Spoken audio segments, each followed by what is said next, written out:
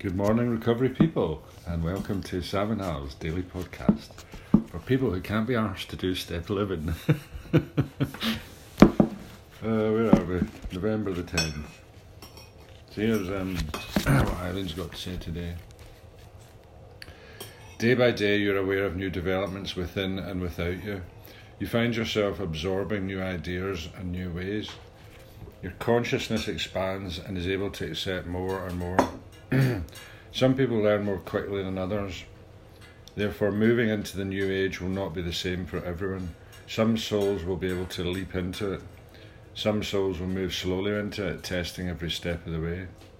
Some souls will crawl into it and find every step painful because they are resisting the changes which are taking place. They resent those new ways and new ideas and long to be left alone to live in the same old way with the attitude that what was good enough for their fathers and mothers is good enough for them. The answer to that attitude is to stop fighting against it and to get into tune and flow with life. Times are changing and changing fast, and unless you change with them, you will be left behind. Teasel. They're talking actually about the steps. Your consciousness expands.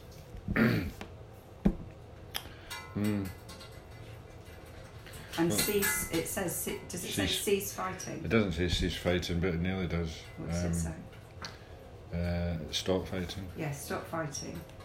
So I love that when someone said, you can't fight alcoholism, you've got to surrender. You've just got to surrender to win. Well, you've got to give up fighting. Don't fight it. Throw in the towel and don't hold on to any corners. Well, it's how you explain it, really, isn't it? In the sense that it's like I am an alcoholic. You know, I mean, I'm fucked. There's no ifs or buts. You know, there's no way I can resist it and drink normally like a gentleman. You know, that ain't gonna happen. You know, if I have one drink, then all hell breaks loose. So it's fighting that idea that you can drink normally. Give up. You can't drink. Simple as that. You know, and then that's when you're free. Well, if alcohol is part of your problem, how can it be part of your solution? Well, it is the problem. So it can't be the solution. You can't control it.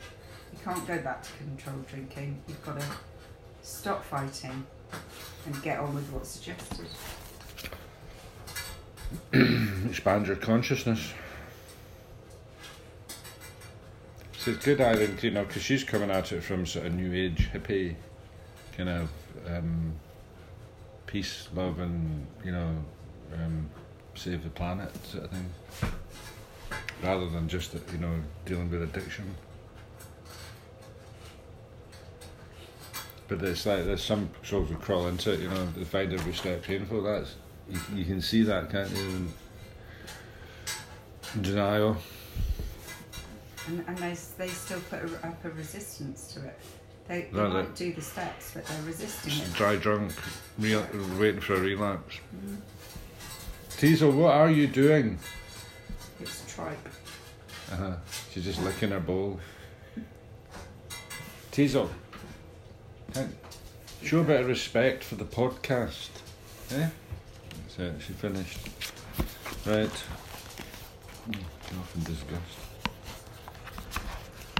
Right then, so November 10th, AA thought for the day. I'm less self-centred. The world used to revolve around me at the centre. I cared more about myself, my own needs and desires, my own pleasure, my own way, than I did about the whole rest of the world.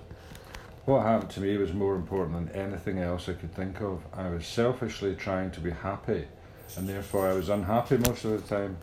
I found that selfishly seeking pleasure does not bring true happiness. Thinking of myself all the time cut me off from the best in life. AA taught me to care less about myself and more about the other person. Am I less self-centred? Meditation for the day. When something happens to upset you and you are discouraged, try to feel that life's difficulties and troubles are not intended to arrest your progress in the spiritual life, but to test your strength and to increase your determination to keep going.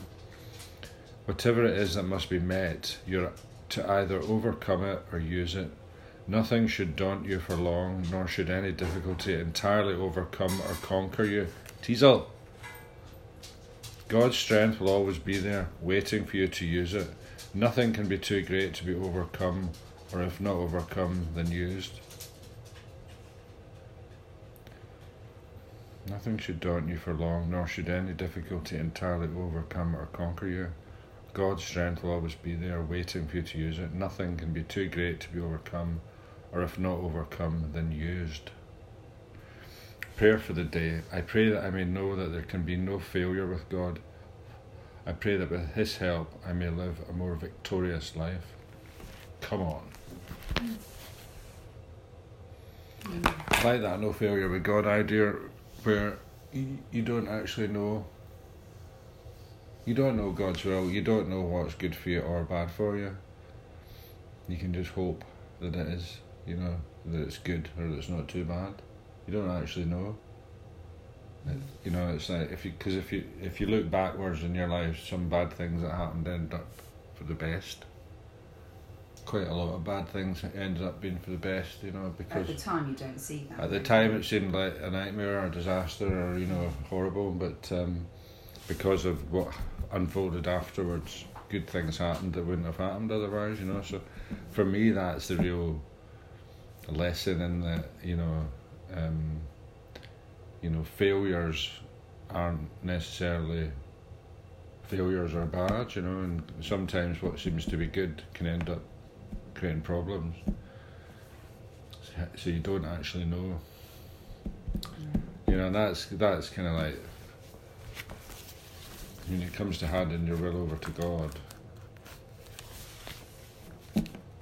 it's like the idea that you had some control, over things, and you've got no control over not really people, places, or things. Not really. I mean, it's an illusion of control. I think that you think you can maybe control things to some extent, but it's not actually guaranteeing you, happiness or satisfaction or peace. Probably quite the opposite. Does it say there about the selfishness in the beginning that you put your own needs before everything else? What's that sentence say? Oh, quite a lot. I was selfishly trying to be happy, and therefore I was unhappy most of the time. Selfishly seeking pleasure does not bring true happiness. It was the bit before that. Thinking of myself all the time cut me off from the best in life. Yeah.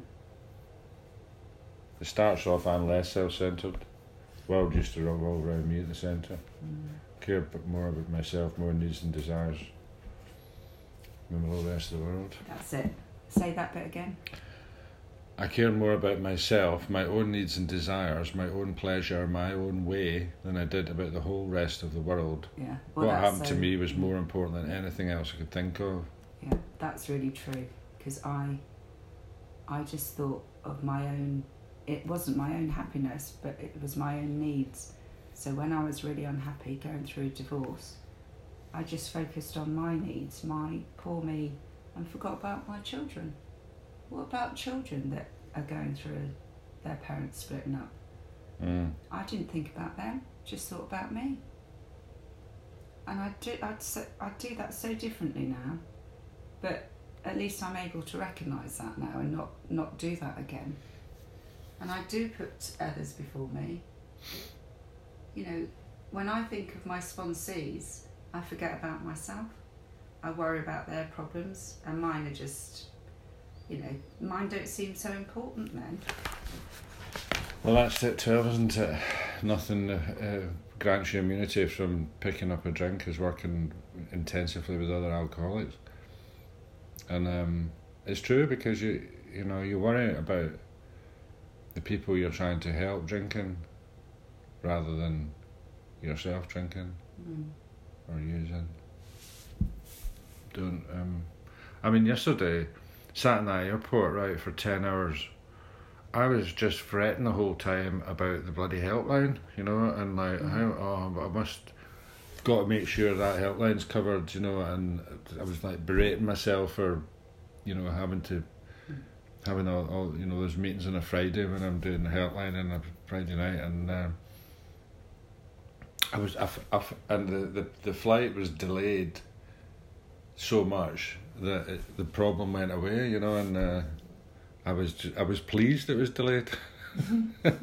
So I was thinking, oh brilliant, I don't need to transfer the phone to you or Angela now, you know, I basically transferred it to Paul just as I got on the plane.